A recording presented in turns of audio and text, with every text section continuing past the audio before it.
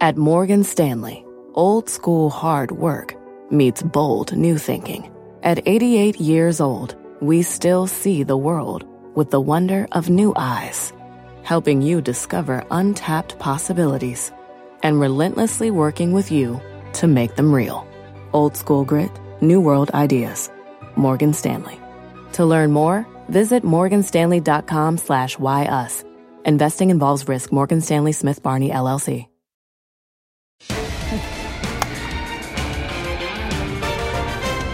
Right now on Fast, a week to remember. In the last 5 trading days, names like Goldman, Amazon, Nvidia, Disney, and Royal Caribbean popping 10% or more. The S&P 500 up over 4%.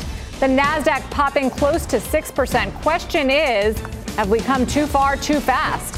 Plus, 2 big earnings reports after the bell. Tesla beating on the top line, missing on margins. The stock is fading at this hour. United also dropping big time after hours. The airline with an ugly miss. CEO Scott Kirby will join us for a CNBC exclusive just minutes from now. And then later, a coin comeback. Shares of Coinbase, look at that, popping over 40% just this week, up over 14% today. The details behind the move and the options action coming up. I'm Sarah Eisen in today for Melissa Lee. This is Fast Money live from the NASDAQ market site. On the desk tonight, a full house. Tim Seymour, Karen Feinerman, Courtney Garcia, and Dan Nathan. Guys, it's good to be here and good to see all of you. Great to have you. I know. Like Subway. I said it was a beautiful day for a Subway. Big effort. In New York City. It was like when Queen played at Wembley Stadium, got on a plane, and then did... That was Phil Collins. Anyway, that was Phil Collins? I wouldn't know. Okay. Anyway, it was fast. Oh, well. I made it. Tesla, we got to start there. The EV automaker initially rallying after hours on the beat. It was a beat on the top line a little bit, but missing on revenues, missing on margins. The stock hovering around the flat line right now. CNBC's Phil LeBeau here to go inside the numbers for us. Phil. Sarah, it was a beat in terms of earnings per share. Tesla earning $2.27 a share, well above the expectation of $1.81. Revenue falling just shy of expectations, coming in at $16.93 billion. The street was expecting $17.1 billion, but it's the numbers within the numbers. That's what's putting pressure on the stock. Let's start first off with Q2 automotive margins, gross margins, X zero emission vehicle credits. That's crucial that you have the X ZEV credits. It came in at 26.2%. The street was expecting 28.2%. For a point of comparison, in the first quarter, that margin was 30%. So you've seen a drop of 4%. They knew that was going to happen as they ramped up 2 factories, one in Texas, one in Germany. They now are down to a 4-day supply of autos in the second quarter. Think about it, was a year ago, their day supply was at 9-day supply. The Berlin Gigafactory now at a production rate of 1,000 vehicles per week. That's certainly good news there. Operating cash flow, $621 million. But they say very clearly they're seeing challenges when it comes to the supply chain, labor shortages. All of those are weighing on Tesla. They also sold 75% of their Bitcoin holdings. $936 million is what they gained from selling those holdings. They then put that into other currencies. And then finally, as you take a look at shares of Tesla, keep in mind that the conference call is coming up in a half hour. The question is whether or not Elon Musk will be on that call. What does he have to say about the state of the business? He's had plenty of comments on Twitter in the past, whether it's about the gigafactories or about that he doesn't like the look of the market at this point. So there you have Tesla again. A beat in terms of earning $2.27 a share, well above what Street was expecting, but revenue falling short of expectations. Well, and Sarah? Someone should ask him about that Bitcoin sale, because when he bought Bitcoin back in May 2021, he tweeted, "I'm not going to sell it. We're buying Bitcoin." It looks like I was wrong. Phil, thank you. We'll see you in a few minutes with United CEO Scott Kirby. Let's trade it. Dan, your take. Listen, like most Tesla quarters here, there's a lot to pick at here. The bulls are going to say they're doing this in a very difficult environment. I'll just take this one comment out. Over a multi-year horizon, we expect to achieve 50% average annual growth in vehicle deliveries. The rate of growth will depend, this is really important, on equipment capacity, factory uptime, operational efficiency, and the capacity and stability of the supply chain. So basically, they have no visibility. I'm just saying, so they just guided to 50%, growth in deliveries, but the near term they have no visibility. And what did we just hear Phil just say? What do they have? Two days worth of cars, where a quarter ago they had 9 days of cars. So to me, I don't know how you can have any confidence in this guidance right now. And also to your point about taking that gain from the sale of Bitcoin, which he said he wasn't going to do, I think that has some cash flow implications. So the quarter, they would be cash flow negative, yes, right? Otherwise, correct. So it's just like looks like a little funky stuff. But that kind of guidance is similar to also him saying we expect to have a record-breaking second half. What does that mean? I mean, It could mean on production, it could mean on deliveries, it could be you get the margins back to levels. But back to those margins, it really depends on where you were sitting coming into this number. Because while 30% last quarter, 28.2 expected, 26 ex credits, but I know a lot of analysts had already downgraded the margin coming into this. I actually think there's going to be a sort through this. I think there's a pass, and some of the Shanghai difficulties, if you look at where they would have been, and again, 27% deliveries in June, if not for Shanghai, would have been back up to 67%. So, I think this is the story. People have to decide whether you're ready to write off Shanghai. I think the biggest story that Tesla can lean back on is Berlin and Austin. And that's really going to give you, the ramp. And that's really going to be the wild card for what 22 looks like by the end of the year. And right now, they're telling you everything you want to hear on that. Do you give Elon and Tesla a pass for the Shanghai shutdowns? Well, I think ultimately it's going to be a short-term issue, right? And I think a lot of this, like the supply chain issues, what's happening in China, that's something the entire industry is facing. It's not just them. And I think what you want to look at is if they're going to get through this over the long term, yes, it could be something to look at. But ultimately, I still look at Tesla and I have a hard time with it just because it's valued so much higher than, say, like your Ford or your GMs, right? And it's just that at the end of the day, I don't know how much upside there's going to be compared to that valuation. So yes, I think some of these things I'm not as concerned about hearing, but I'm still not a long-term buyer. Though that has always been the story with Tesla. That's true. You would have missed out on a lot of profits. But nobody owns it, right? No, correct. You're not. What do you make of the quarter? I think, it was kind of a noisy quarter, as every company in this business is a noisy quarter. Supply chain issues, the China issues, right? FX, the Bitcoin thing, which is really a sideshow, but I don't know if Tesla shareholders ever get sort of frustrated with his sideshows. I don't know. Maybe they don't. Clearly, it's an amazing company that he's built. However, the valuation to me is just way too high to get comfortable with it. I wouldn't short it either because of its cult-like status, but I have no position. I think the other question, Dan, is for Tesla, it's always been more demand than supply. Yeah. If we are going into a recession, correct, depending on what that looks like, will that still be the case for Tesla? They've never had to really worry about demand, but there's a lot of competition. It's funny. On the high end, you would say they don't have to worry about demand because that consumer's doing a bit better. But that's where a lot of the competition is coming on. All the Germans, all the Japanese, they all have high end. I mean, they're all there. And if you put these things, you stack them up. You want to take the Tesla Plaid at 140 versus a Porsche Taycan. I mean, 9 out of 10 people are going to take that Porsche. I'm just telling you. Like, matter of fact, I do these polls at every dinner I am. Yeah. I'm just telling you. Like, what's the price of the Porsche? They're like the same price. Oh. You know what I mean? And so here's the issue. And I say this all the time. I had an EV. I had the Ford Mach-E. I had to give it back because, I had to take a loss on it.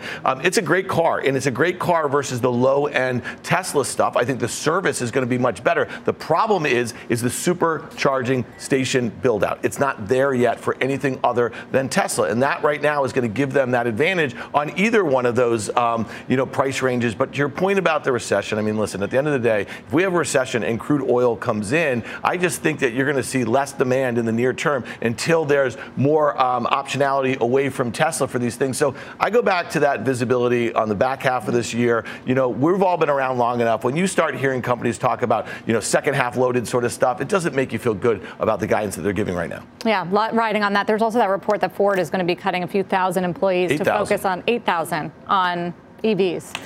Let's bring in Fast Money friend, Gene Munster of Loop Ventures, for more reaction to Tesla's numbers. And I believe, Gene, you've been a longtime bull and still are on Tesla. What'd you make of the numbers? Well, Sarah, there's the near term and the long term. In the near term, it was negative. Obviously, that miss on the gross margin, it was worse than expected. And I was conservative going into it. It still missed those numbers. And I think that is going to play into how investors process this quarter. Ultimately, I think this comes out, the stock trades down over the next few weeks as investors really start to wrap their head around what Dan is talking about, this production number for the back half of the year. And so just to frame it in as clearly as possible, I'm positive on Tesla. This was a negative quarter. There were a lot of headwinds that they had, and I want to just add a piece that they had a tailwind related to gross margins, and that did not offset some of the impact on gross margins. And so when I think you put it together, need to be realistic here. And ultimately, the question comes down to these issues that have impacted this pressure point around gross margins. Are they transitory? Are they something that the company can work through? My sense is it will take a couple quarters to get through these. So we start to need to think about 2023 in terms of when we start to really see some lift on the margin side. And I just want to quickly frame in why that matters. Why are we talking so much about auto gross margin ex EV credits? I'm a believer that Tesla is a tech company. And that belief is based on a margin profile similar to other tech companies. So to the extent that they can perform on that and continue to expand margins, kind of bodes my case for this being valued more like a tech company. And the reverse is happening right now for understandable reasons. But I think when you put this together, it was a headwind for this quarter. It doesn't change my belief. And I would just leave the thought, I'm still bullish on Tesla because I think they can't keep up with demand. And I think that's ultimately, they may or may not hit that back half of the year number because of production issues, but they're going to continue to gain share. Nobody here believes you or agrees with you on the bullish call. But you've made a great call. Gene, it's Karen. Let me just ask you about this gross margin issue. Do you think that part of the solution or the expansion of gross margin comes from a higher sticker price? Or do you think they're going to be able to operate more efficiently? It's the efficiency piece. There's been essentially 3 different headwinds that they've had on the gross margin. One, of course, was the shutdown of Shanghai. That's just a huge headwind. There's the FX impact of that, and then also costs related to ramping Berlin and Austin. And so I think that, again, it was more of a negative impact than I was expecting it. This is a negative. This wasn't just about a lot of bad things thrown at Tesla. It was worse than what I had expected. But I do believe that over the next 6 months, they're going to work through a lot of these, and we're going to start to see a revision higher in terms of gross margin. So, Gene, it's Tim. So the street, I think, is around 1.35 million units to the year. Tesla's numbers up 60% imply about 1.5. If you look at where they could be with Texas and Berlin, if you look at annual capacity, is there a surprise to the upside? Again, I think consensus is below even where Tesla has guided. Where are you? I think that over the next 6 months, there's probably more risk to the numbers, to those delivery numbers, in part because essentially they're gonna have to re-accelerate pretty significant, or not significantly, but it needs to be just slightly above 50% for the back half of the year. And we're still coming out of these shutdowns, and we're still just in the phases of ramping Berlin. And so I think that I want to be clear is that I think the next 6 months, there can be some softness to these delivery numbers because it all comes down to how the world is going to, I guess, align for them to produce more. But I think what's more important is just that the market has a flashlight that looks into 2023. I think we forget that when we get our heads wrapped around these quarterly earnings. The question for me is not about what the margins are this quarter, what they're going to be next quarter, what the deliveries are next quarter. It's more, what are they going to be in 2023? And I think 2023, we're going to see expanding margins and separately deliveries that are going to be in that 50% plus better range. I'm sort of surprised to see the stock up, given what you're saying, although it is fluctuating between up and down. Gene Munster, thank you very much. You'll keep us posted, please, with any details from the call. Last word, Dan. Yeah, I mean, again, it's just the lack of visibility. I think that Elon has a whole host of reasons, and I think as it relates to his deal with Twitter to kind of make sure this stock doesn't fall out of bed. If this stock falls material out of bed, he has a hard time coming up with the equity to get that deal done if he's forced to do it in the trial in October. The analysts never ask about Twitter. They never ask the good questions. Well, they should also ask, hey, if any of you analysts, why did Larry Ellison quietly leave the board a couple weeks ago on a Friday afternoon? And no one in the press, none of the analysts have asked about that. That was his big buddy there on the board. So I think that's a reasonable question. Well, there's a lot of turnover on the entire team. They lost their head of AI. They've lost other key execs. So, yeah, I mean, clearly not everyone's in love with Elon. And I know the Bitcoin sideshow, but I still think it's interesting that he said we're never going to sell Bitcoin, and now they sold it, and they would have been cash flow negative without it. He was going to buy, remember, are we surprised? funding secured, $420 for Tesla. Well, he didn't do that either. Right. Yeah. He is a liar. Well, there we go. We'll keep you posted, of course, on any headlines from that earnings call as it kicks off. Coming up, an earnings alert on United Airlines. Shares on the move, sharply lower here after reporting results. The CEO, Scott Kirby, will join us exclusively for more insight into the numbers. But first, the semi-trade continues to fizzle. Is there more room to run here? A chip check. Next, Fast Money, back in 2 minutes.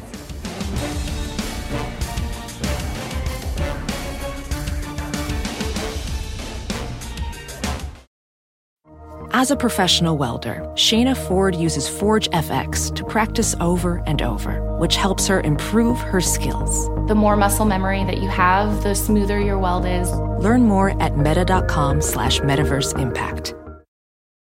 Edward Jones, who knows that just like life, financial planning isn't only about long-term goals. It's about the moments big and small along the way. And when it comes to achieving everyday financial goals, Edward Jones works hard to connect you with someone you can trust professionally and personally. That's why they created their free financial advisor matching tool to help you find a financial advisor in your community. When you take the quiz and get your matches, don't expect just a list of resumes. You'll also see each financial advisor's story and personal interests. And when it's time to meet for the first time, they'll focus on your story, asking questions to understand where you're headed and why. Because Edward Jones knows that at the end of the day, behind every financial goal is a life goal. And that's what really matters. To learn more and find your financial advisor partner, take the quiz at match.edwardjones.com.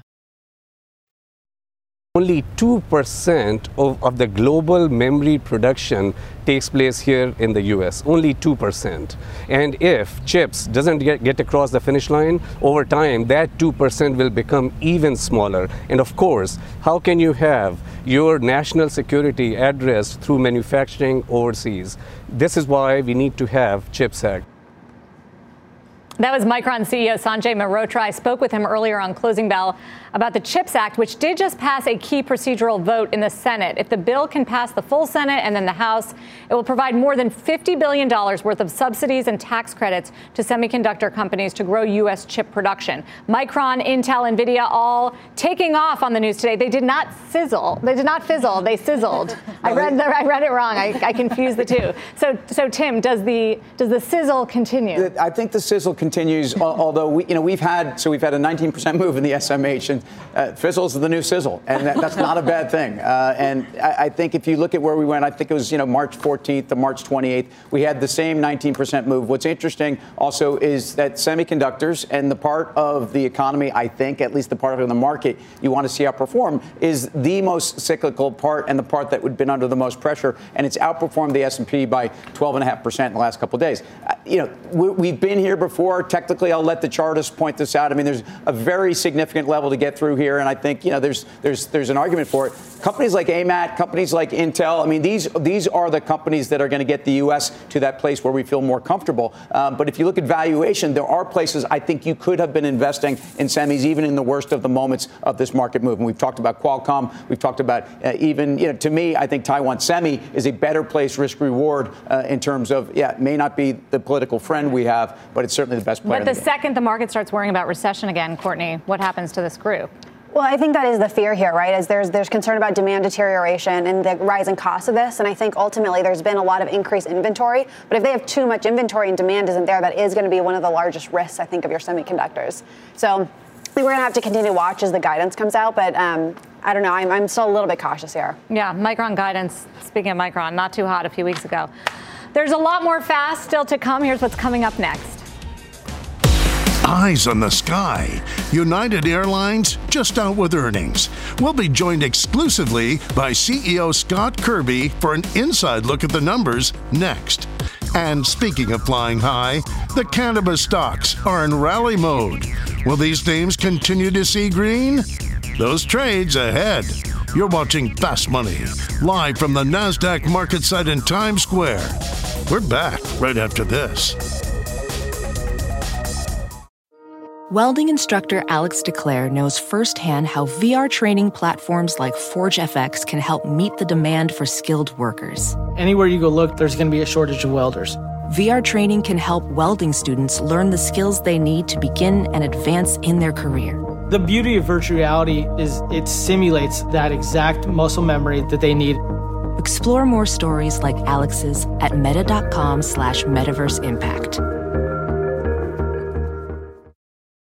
Support for this program is provided by Chevron. Demand for energy is projected to continue rising in the future. To help keep up, Chevron is increasing their U.S. oil and gas production, and they're innovating to help do it responsibly across their operations, including their Gulf of Mexico facilities, which are some of the world's lowest carbon intensity operations, helping supply energy that's affordable, reliable, and ever cleaner. That's energy in progress. Learn more at chevron.com/meeting demand.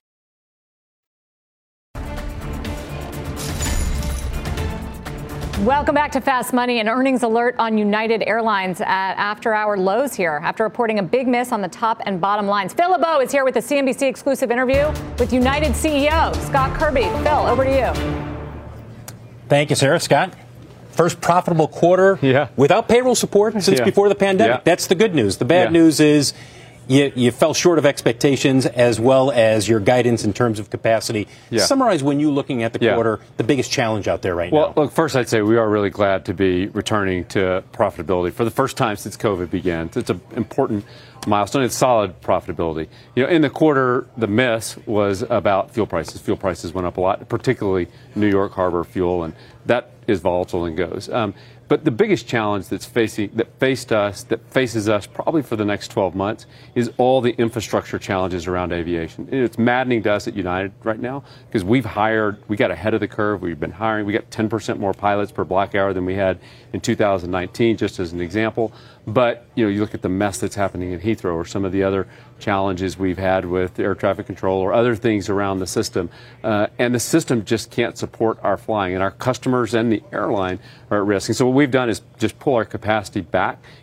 All the costs are still there because we're prepared to be a much bigger airline. We have the people to be a much bigger airline, but we're going to be a smaller airline until the system can support it. Which brings up the question. You're pulling back your capacity for third and fourth quarter. You are not growing as much as you previously planned for next year. How long does this last? Is this something you expect to be worked out by the end of the year, or does this go to the middle of next year, if not farther beyond? We're not sure. We can't be sure because a lot of these are things that aren't in our control, but we do see progress. I mean, you take Newark, which was frankly a disaster in the second quarter. The FAA has worked with us. They've been very responsive once they saw the impact on cutting the flights there, staffing the FAA, the air traffic control desk better. So we're seeing progress across parts of the system. Our base assumption is, though, that it's going to gradually get better, and we're not going to get back to normal utilization and normal staffing levels until next summer. And so we're going to gradually improve. It's going to take to next summer to get there. I was just in the UK. Came back yesterday. Heathrow is an absolute mess. I got out, but I know other people who were on a United flight. Their flight got canceled because of a crew shortage, or it said crew when they were told. They were notified just a couple of hours beforehand. Couldn't get rebooked by you guys for at least a couple of days. Ultimately had to fly on another airline back. It raises the question. There's so much demand to go to Europe, but when people hear these stories or they see the lines at Heathrow, does it cut into the future demand? And how do you do better by the customer? Yeah, so that's the reason we're pulling down the schedule, is to do better by the customer. And because this is, frustrating to us. We told Heathrow how many passengers we were going to have. Heathrow basically told us, you guys are smoking something. You're not going to have that many. And they didn't staff for it. And so we're being forced to cancel flights because Heathrow can't accommodate the flights. That winds up being crew issues because you've got flights that are delayed, and the ripple effects just spill over. But it's really frustrating to what it means to our customers, especially when we planned and prepared for this, and we staffed up to support this level of operation. That's the reason that we're cutting capacity for the balance of the year.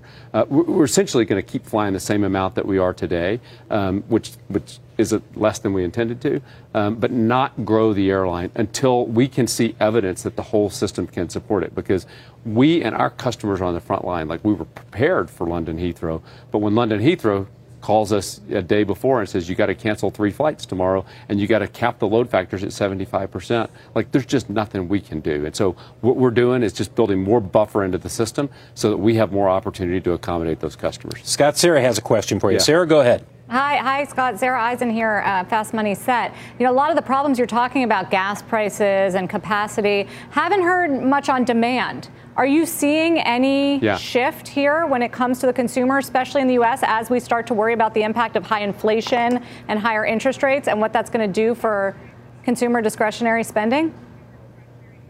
Yeah, the short answer is we really don't see any evidence of it at all. And I think one of the things that's unique for United Airlines in particular, but even aviation in general, is that while we probably do have a slowing economy happening right now, and all else equal, that would cause revenue to go down, we have a tailwind that's increasing every day, which is we're still in the COVID recovery.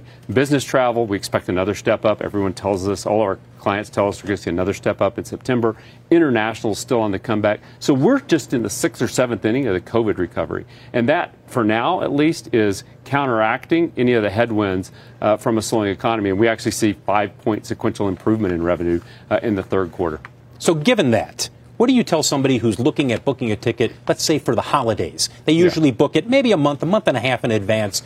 Is there going to be fewer seats available if I'm flying during the holidays? Yeah, unfortunately, there still are going to be fewer seats available around the whole system. And really, this is because the infrastructure around aviation can't support it. And until the infrastructure can't, the responsible thing for us to do is pull the schedule back so we can be confident of reliability for customers. So book even earlier. You should probably book early for Christmas. But we're going to fly less so that we can make sure we have reliability. We were planning to be back to 2019 levels in Christmas, and we're now going to be 10% smaller.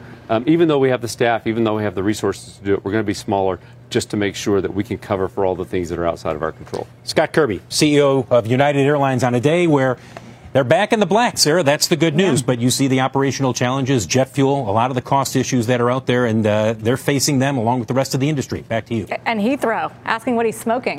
Phil LeBeau. Phil, thank you very much with United CEO Scott Kirby. Let's trade it. Karen, it's tricky because a lot of these things are out of their control, but clearly it's affecting their size and their business. And just the business model being an airline, right? There's so much fixed costs, and you have to be, you need that infrastructure, and then to have the ability to fly and just the things that have been thrown at him in the last 2 years. It's kind of amazing. So extraordinary job. But unfortunately, I sort of think they're pulling forward some of that. Melissa and I always talk about, are you going to go visit your in-laws another time? Right? No, this will do for a while. So I wouldn't be surprised. Maybe not your in-laws, but your friends. But I wouldn't be surprised if demand does pull back some. But what a difficult environment to be in. I don't own any airline exposure. What's really troubling here is that the cost per available seat mile, or the CASM number, is up about 32% relative to 2019. And yet the total revenue per available seat mile hasn't even gotten there yet. So they're talking about where their load and where their capacity is, and really where some of their numbers are relative to 2019. In a pre-pandemic environment. Good news, but what you said is that it is the things that they can't control. And for airlines, it's always the things they can't control. This is the problem. We worry about airlines and costs because airlines have never done a good job with this. And right now, airlines on a multiple basis, which had re-rated 3 or 4 years ago, frankly, they're getting cut, and estimates, I think, from the street are probably coming down on 23, even though the demand profile looks better. And it was interesting, Courtney. Kirby mentioned not seeing any weakness. He said that they're expecting a step up in business travel demand as well. But if we are heading into a recession and we're starting to see job cuts go up and spending cut back, you do wonder what happens to that core, very profitable piece of business for them. Yeah, I think the question is how much, right? Because they clearly have way more demand than they can keep up with. And demand is clearly not the problem with the airlines right now. But I think what you want to take a look at is that, like United specifically, they're a lot more international focused and business traveler focused. And I think that's where something like your Deltas, your Southwest might be a little bit more or less susceptible to some of those changes, as if companies aren't going to start sending people out, if we're still having people in the offices, they're not going to be quite as effective. So I would actually stick to some of your more U.S.-based airlines if you're looking at them. What about you, Dan? Yeah, JetBlue, I think that makes a whole heck of a lot of sense, just given the domestic and the lack of your point about business travel, I think, is a big one. I mean, like, we spent a lot of 2020 and early 2021 saying that Zoom was taking market share from the airlines. And now I think a lot of businesses have a very logical solution. You also have a hybrid sort of work environment. So at some point, I do think as companies are rationalizing costs, there's a really easy one to do right there. Especially with these ticket prices. Yeah, no doubt about it. But again, I mean, the pull forward, if we are going to go into a recession, you're going to see a bunch of this activity slow. He's not seeing it right now. They will. And the other thing I'll just say is great job executing in a very difficult environment. But I think there was kind of heavy-handed. There's a lot of blame being placed on, the airports and stuff like that. I mean, to me, that seems like an easy one right now. But in a quarter or so, I don't think it's going to be as easy to blame that if you don't see the sort of recovery that they're expecting and the demand does wane a little bit. Yeah, got to see the cancellations cut back, too. I mean, that's a pain. When we come back, Tesla's conference call just kicking off. We are dialed in. We'll bring you all the details. Plus, Las Vegas Sands on the move after reporting earnings. Stick around and we'll dig into that quarter and those details straight ahead. The stock is up 1.25% after hours. But first, Coinbase shares have had one heck of a week, but not so fast. One options trader is making a big bearish bet on this crypto company. We'll tell you who and why. You're watching Fast Money. We'll be right back. Catch it.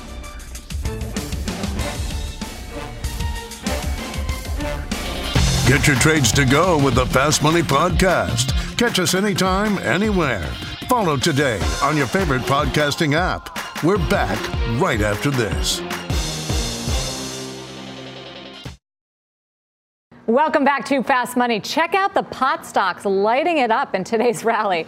A whole lot of green across Canopy Growth, Grow Generation, Tilray, notching double-digit gains. The move comes as a Senate subcommittee sets a date next week for a hearing to discuss decriminalization. Tim, we've asked this 100 million times. I expected this, Sarah. No, yes. and I'm not here doing jumping jacks saying I expect anything from this Congress and even into a lame duck session. I think I might be probably bumming people out in the cannabis space. I think the good news is that the Senate subcommittee, Cory Booker's committee on judiciary, is actually addressing and using it as an opportunity to listen to this Schumer bill. So overdone, so overreaching, and something that I don't think expectations should be for something to get done. The good news here is there's been a number of different legislative pieces that I think are adding up to really where we get to. It's more that, what's interesting is the cannabis sector, while all of these other high multiple sectors have been having a rally, the cannabis sector has been having a big rally too. And the question is, what's really driving what? But when the announcement of this long overdue Schumer bill came out on Thursday of last week, not a surprise that he's going to bring this bill forward.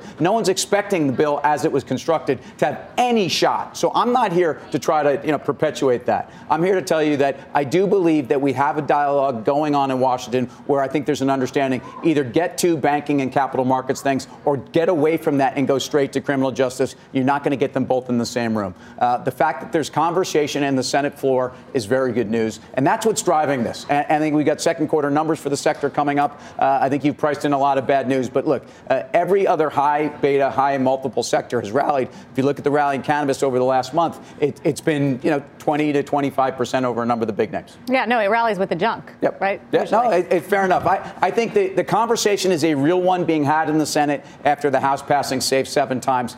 Don't expect it to pass is my view, but a lot of good news coming.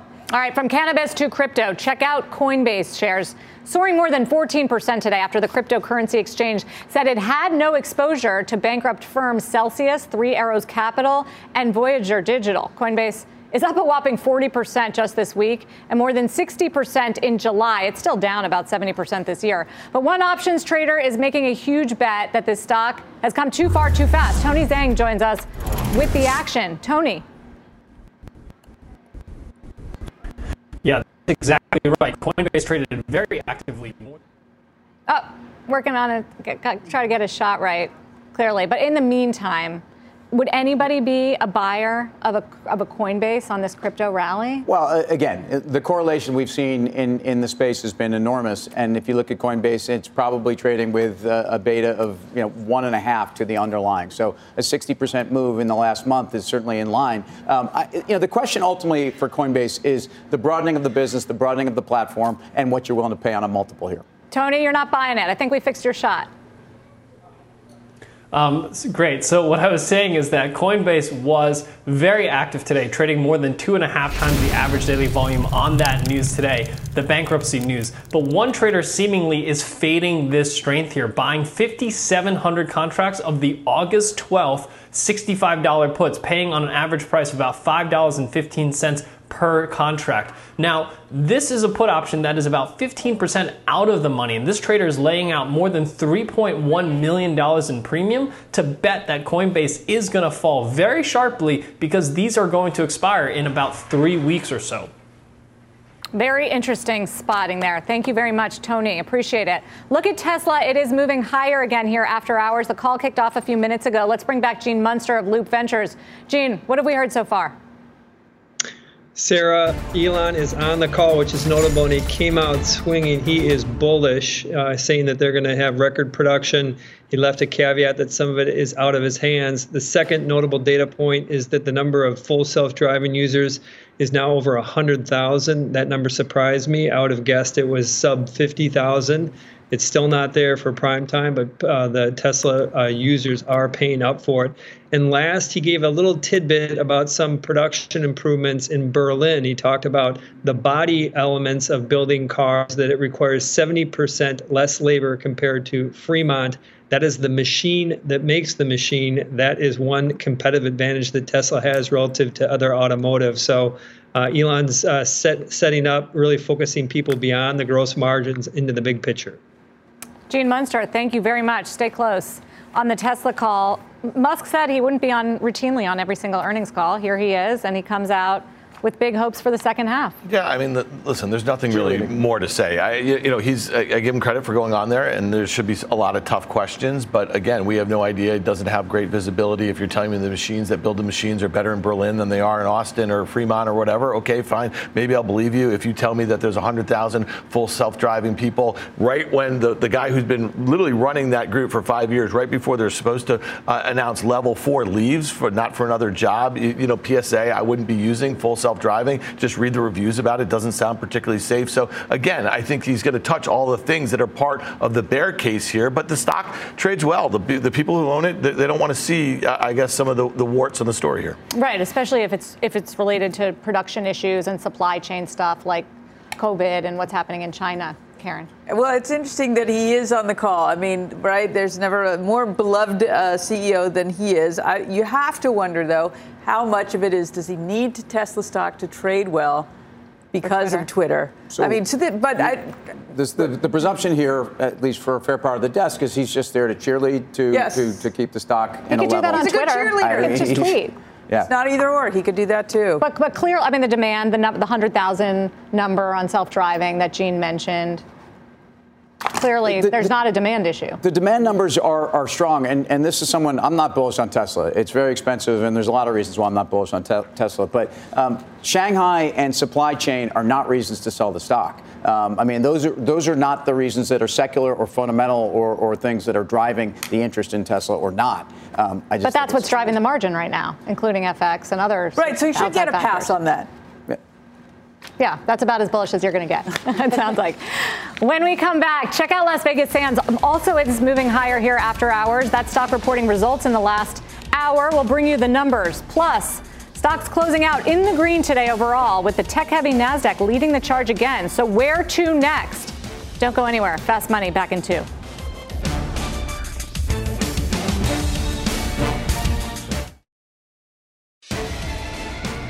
Welcome back. Be sure to stay tuned at the top of the hour. Jim Cramer on his new set at the New York Stock Exchange, talking with BlackRock CEO Larry Fink tonight. Catch that full exclusive interview at the top of the hour, Mad Money, 6 p.m. Eastern time.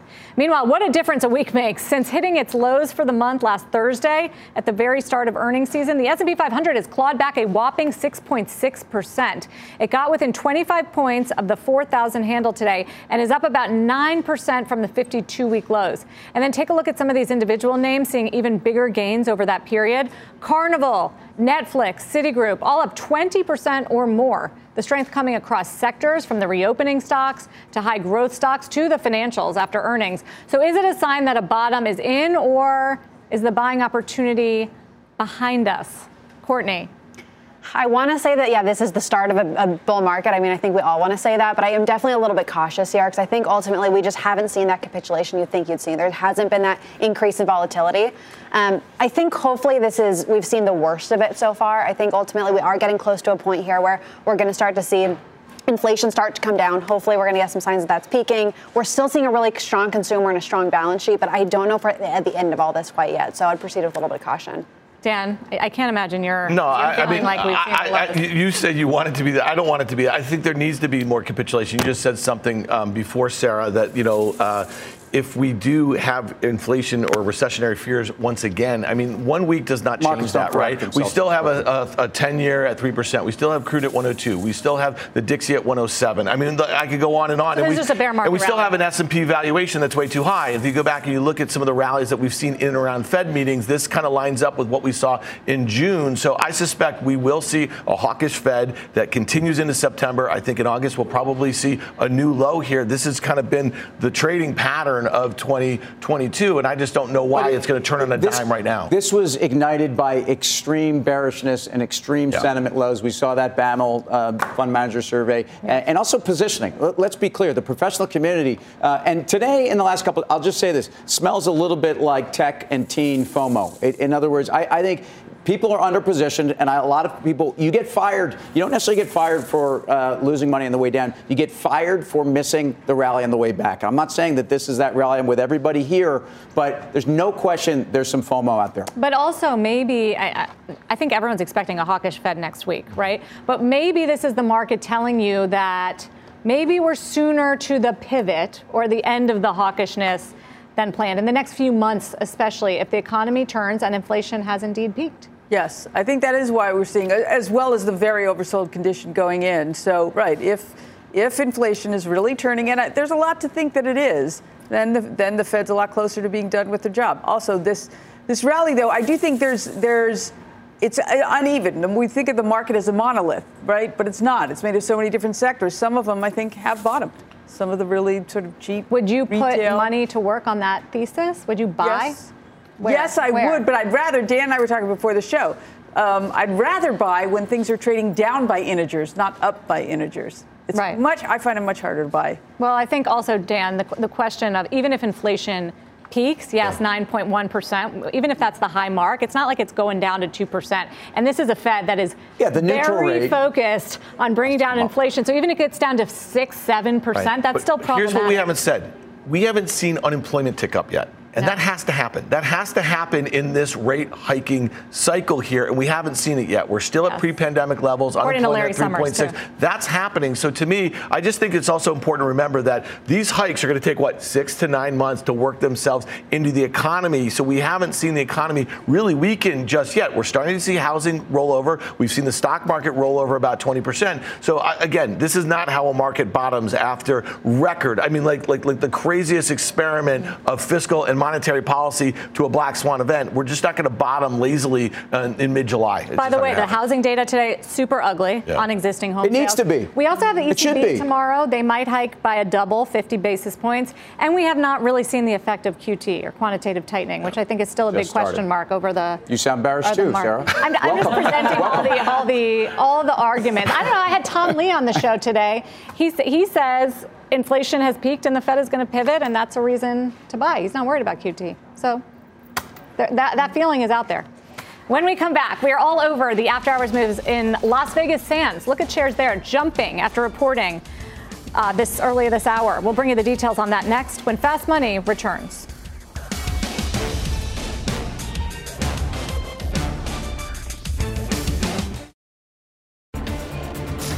Welcome back to Fast Money. Take a look at Dogecoin prices. Elon Musk just saying on the Tesla conference call that they have not sold any of their Dogecoin.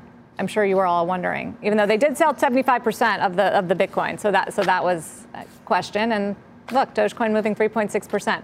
Earnings alert now on Las Vegas Sands. Shares higher after the company reported a top-line beat. But earnings per share did fall short of estimates as international headwinds persist. Contessa Brewer here with more from the earnings call. Contessa.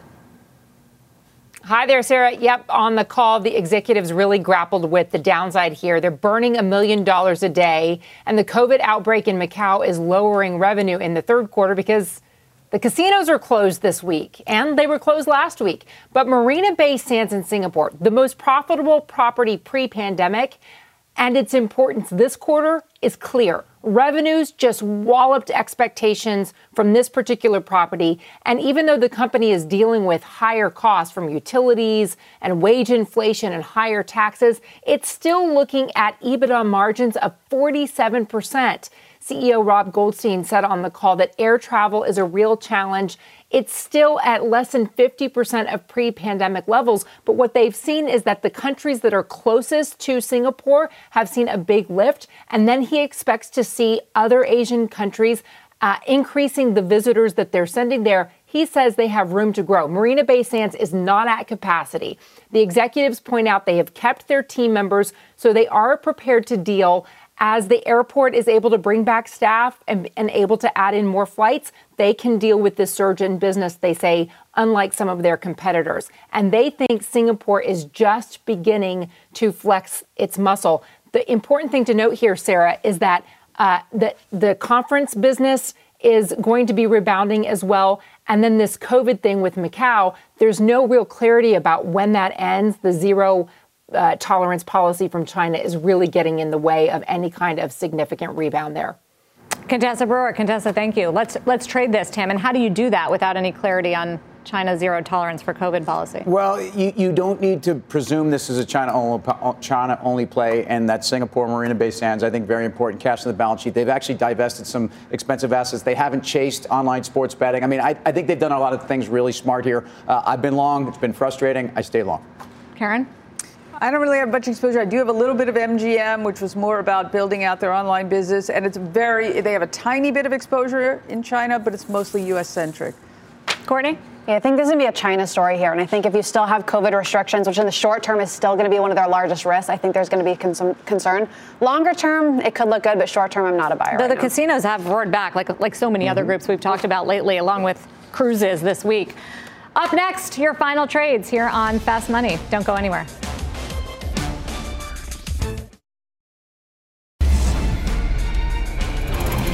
Time for a final trade. Let's go around the horn. Tim. Sarah, great to have you. Isn't it great to all be together here? So Vegas Sands. 75% of the valuation right now is just Singapore. I think you get a lot for free. A lot of bad news priced in. You don't need Macau to come roaring back. Karen. Yeah, so the airlines have had a big run up, but now they've run into some headwinds, pun intended, with this UAL. I'd be a shorter of Jets, the ETF. Courtney.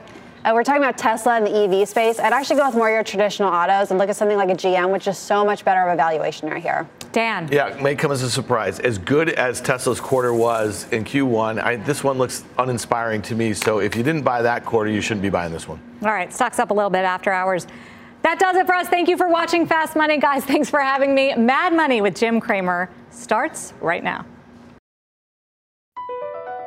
Across America, BP supports more than 275,000 jobs to keep energy flowing. Jobs like building grid-scale solar energy in Ohio and producing gas with fewer operational emissions in Texas. It's and, not or. See what doing both means for energy nationwide at bp.com/investing in America.